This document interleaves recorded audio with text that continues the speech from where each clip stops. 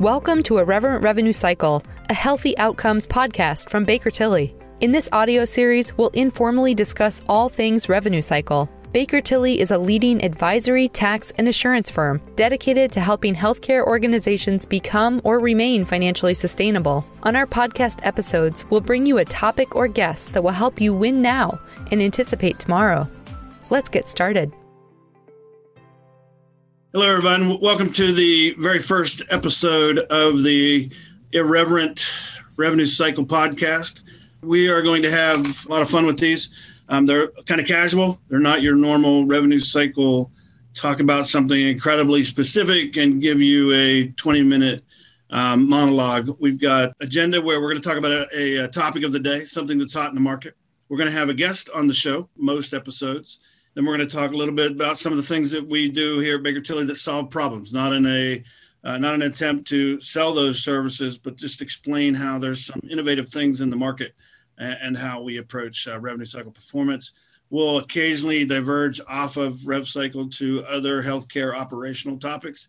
And depending on the guest, we may diverge completely off of healthcare, but hopefully it'll be entertaining for you. And then we'll end the show with a tip of the day for you so that it's something that you can take from a practical standpoint and hopefully deploy that in your organization, or at least play around with it a little bit, see if it'll help you.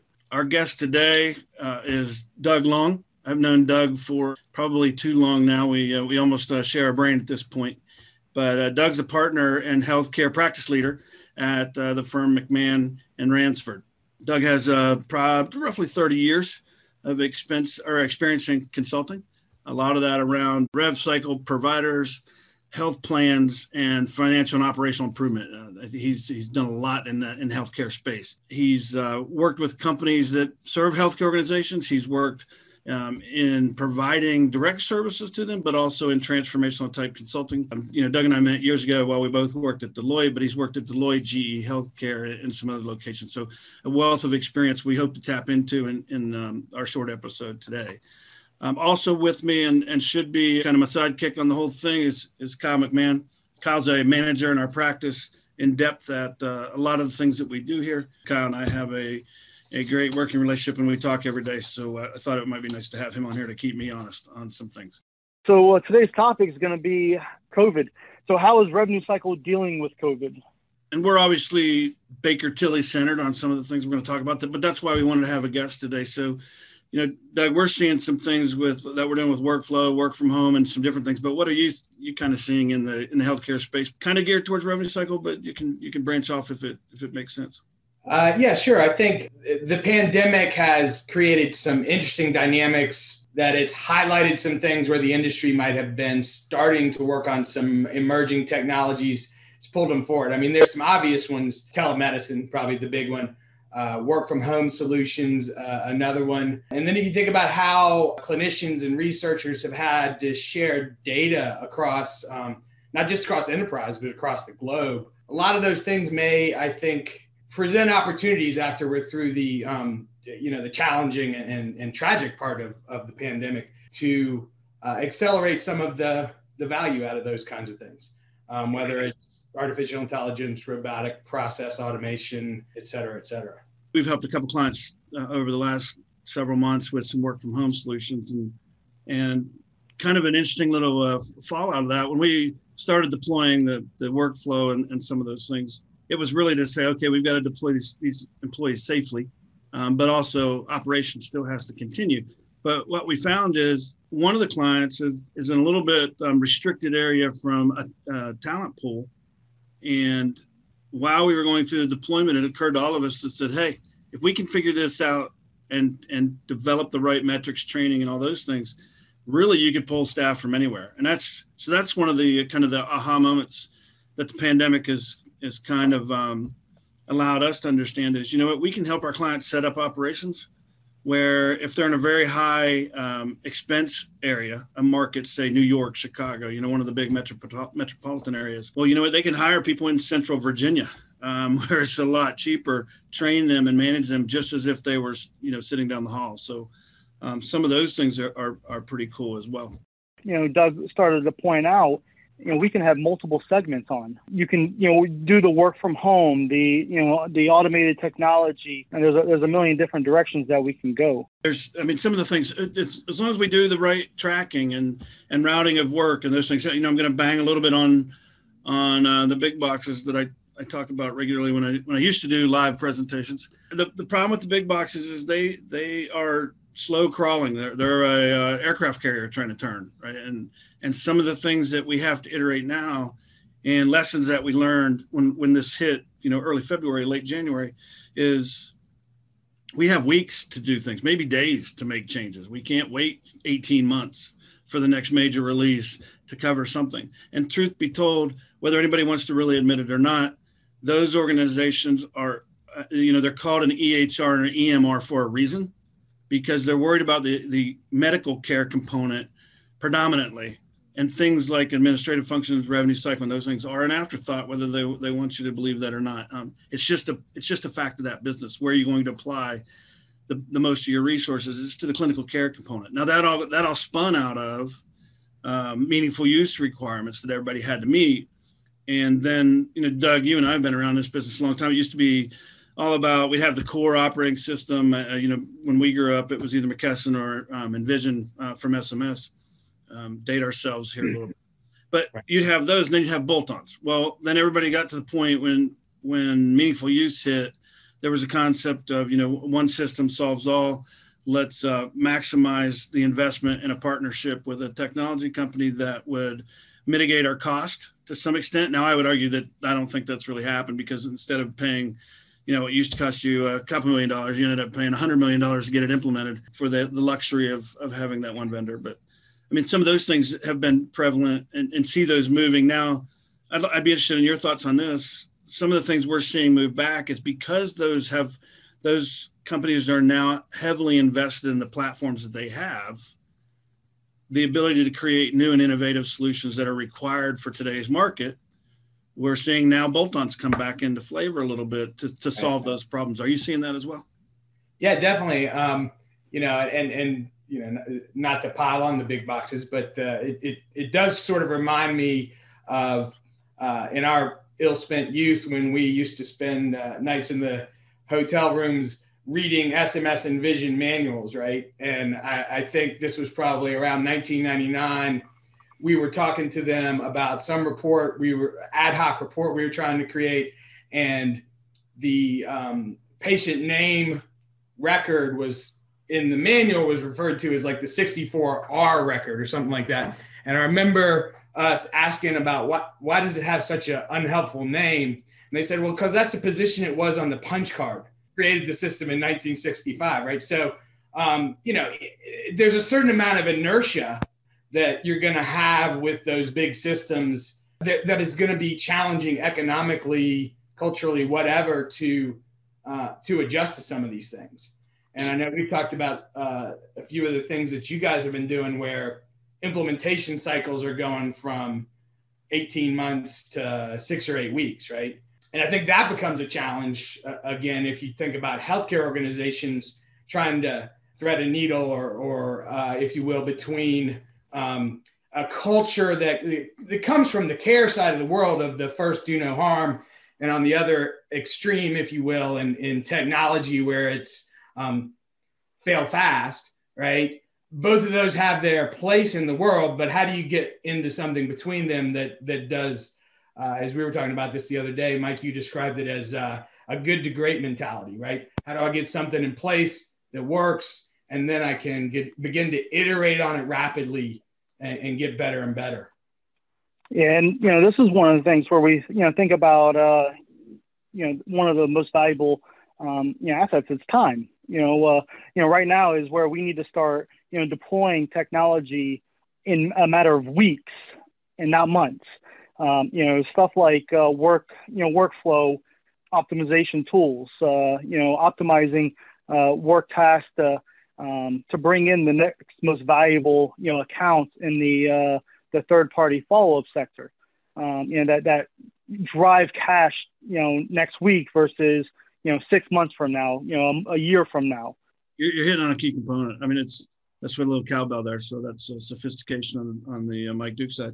But Kyle, you were right on it. It's how do we iterate quickly? It's almost you take a software mentality of agile deployment and spin that up into process deployment. How do we do that? And you were striking it right on. I didn't mean to interrupt you, Kyle, but it's not just deploying a new workflow tool or a workflow approach, particularly if you think from the work from home and how COVID just descended on us. Well, we've got to start thinking about it like that all the time, because we need to deploy, the old consulting phrase, people process technology. It's a little overused, but it is still valid. Just a little. Just a little bit. But how do I deploy a technology solution in weeks, right? Because that usually takes 18 months, as Doug said earlier. But I've also got to get my people spun up on that stuff. So it's not just getting a piece of technology, do some training and say, hey, I see you, have fun. So you got to get the people adequate on it. And then you've got to get the process and alignment that you're driving the cash or whatever the objective of that deployment is.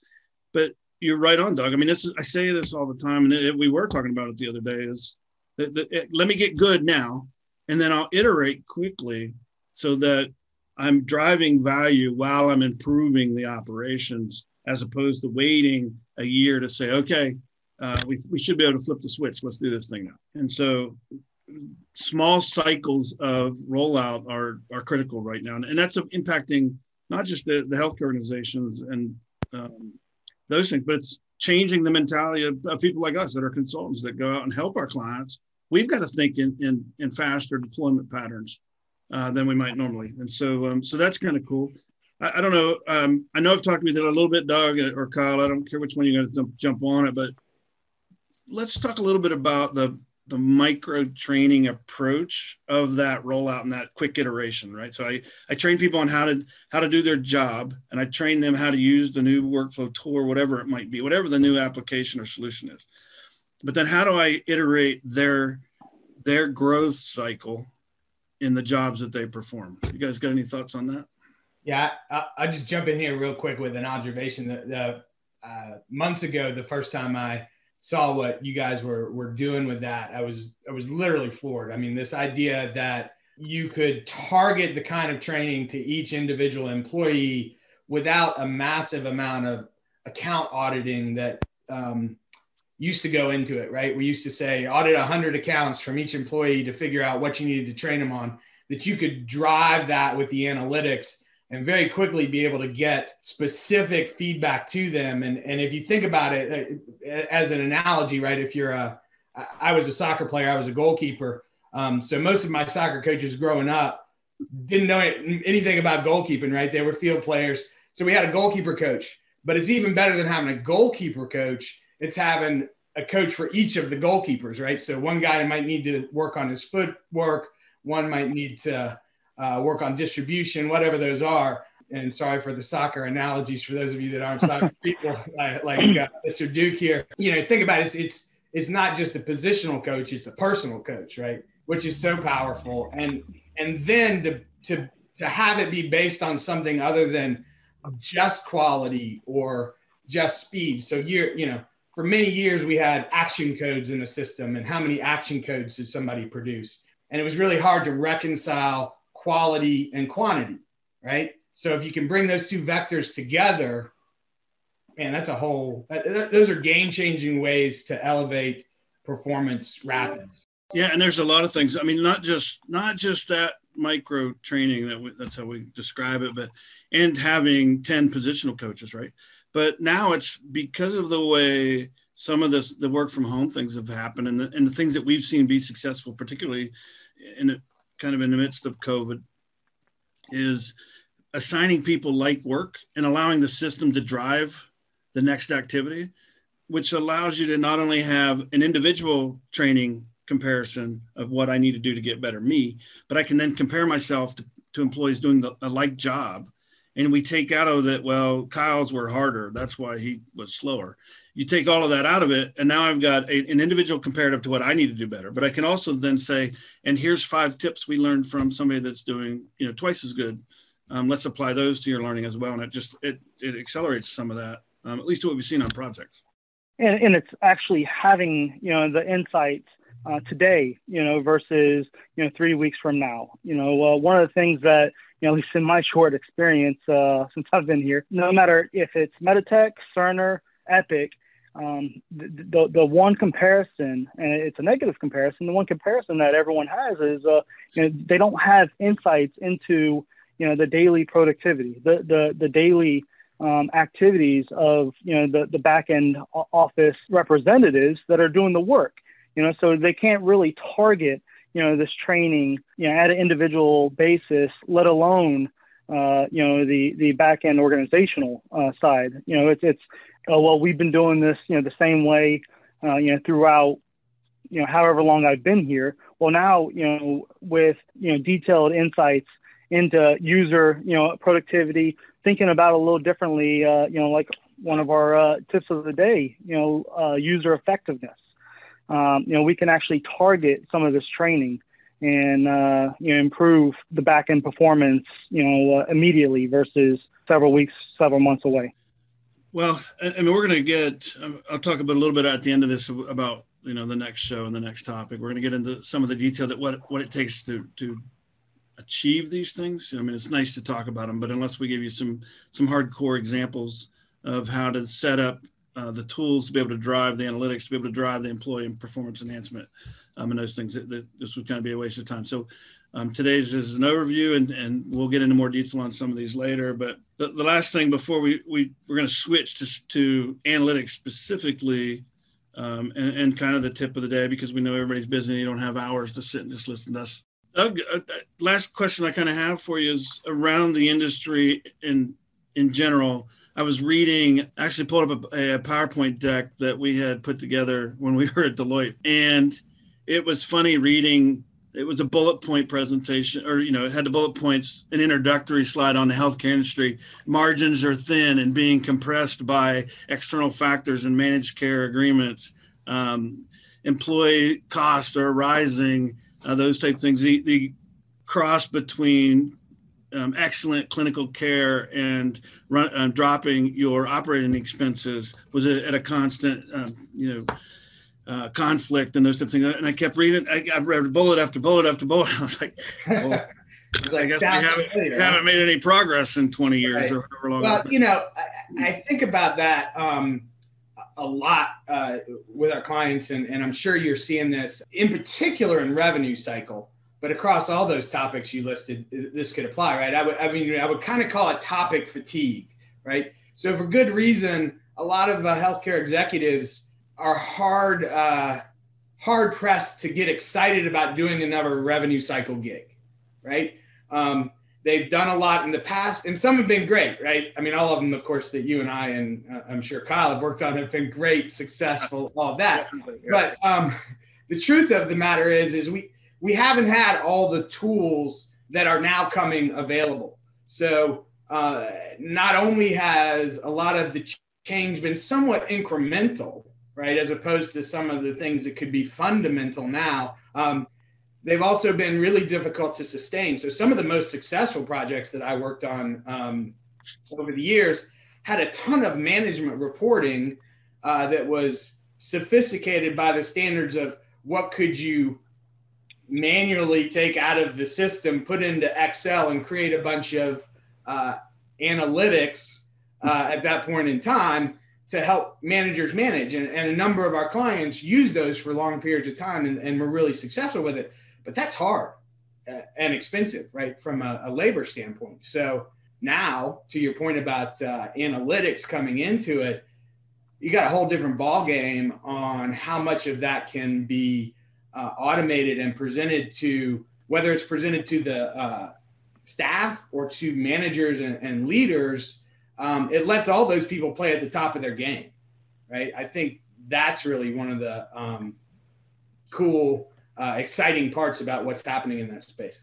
Yeah, I think innovation in healthcare, everybody thinks of clinical, and there's so much opportunity within just the administrative functions. I mean, I think that's why the Fed came out with the Simplification Act, and those type of things that they did see a lot of things. But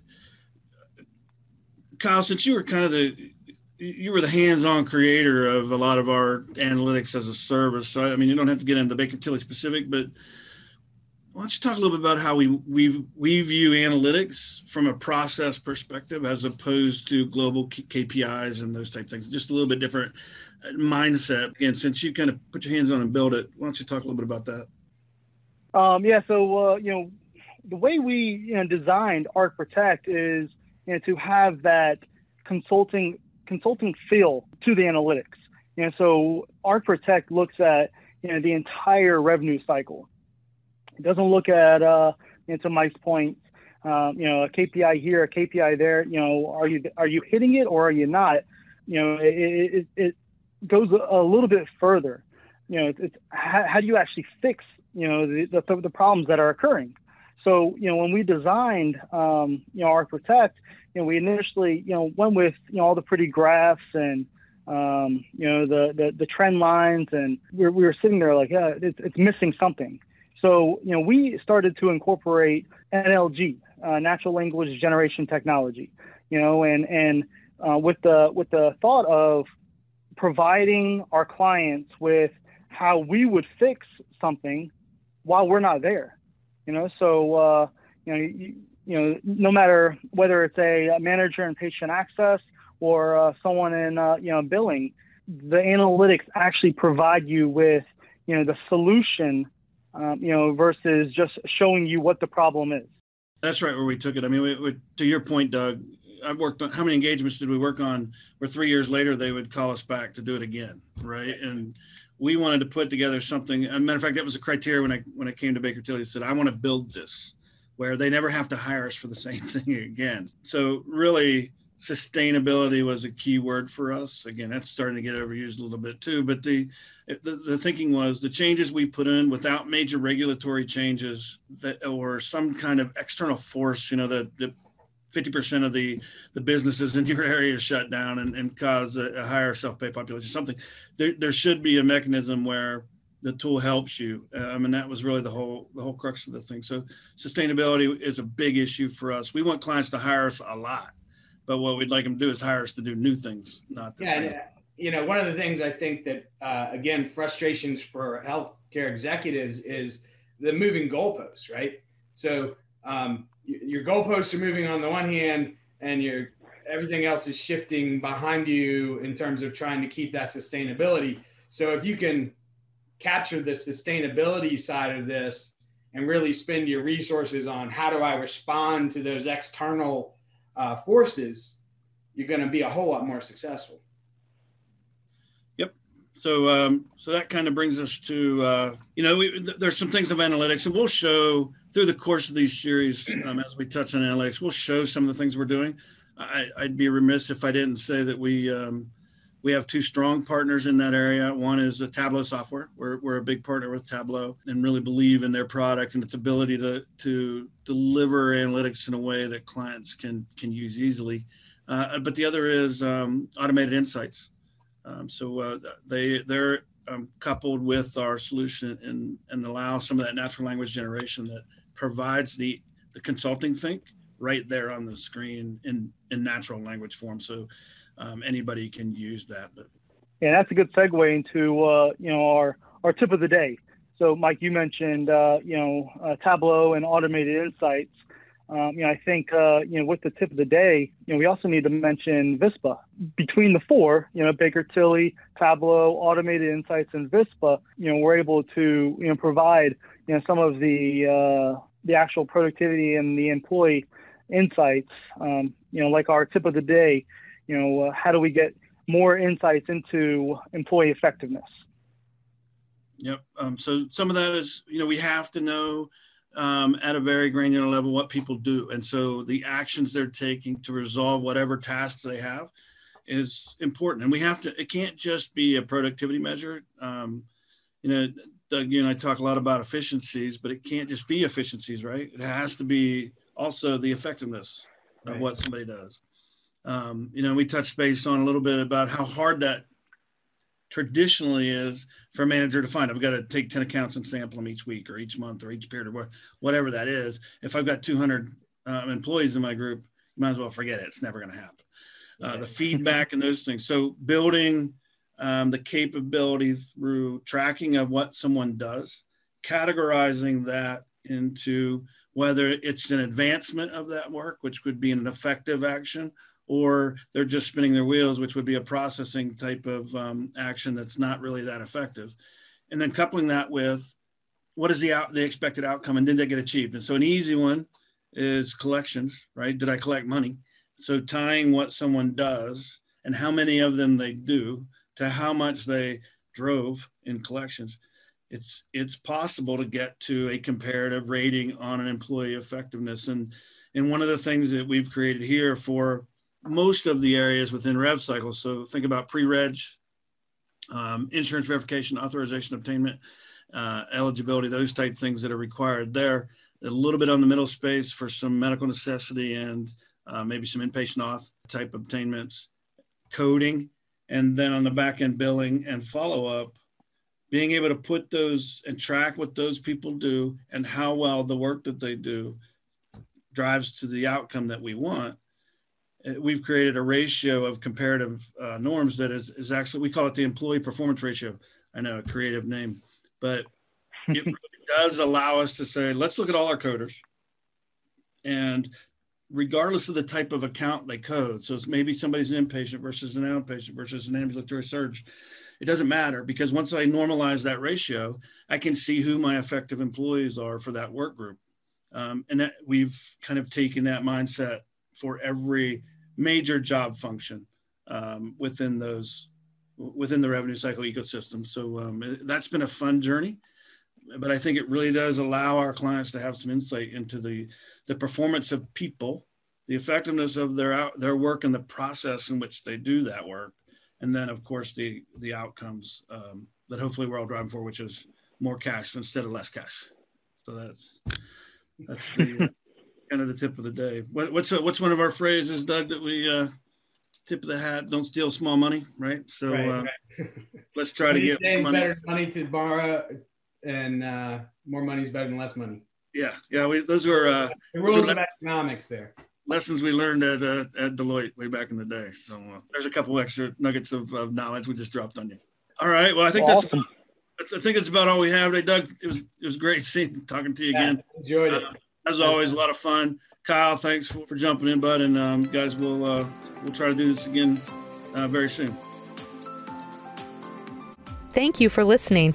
To receive notifications when new episodes are available, please subscribe on whichever platform you get your podcasts. For additional resources, check out bakertilly.com.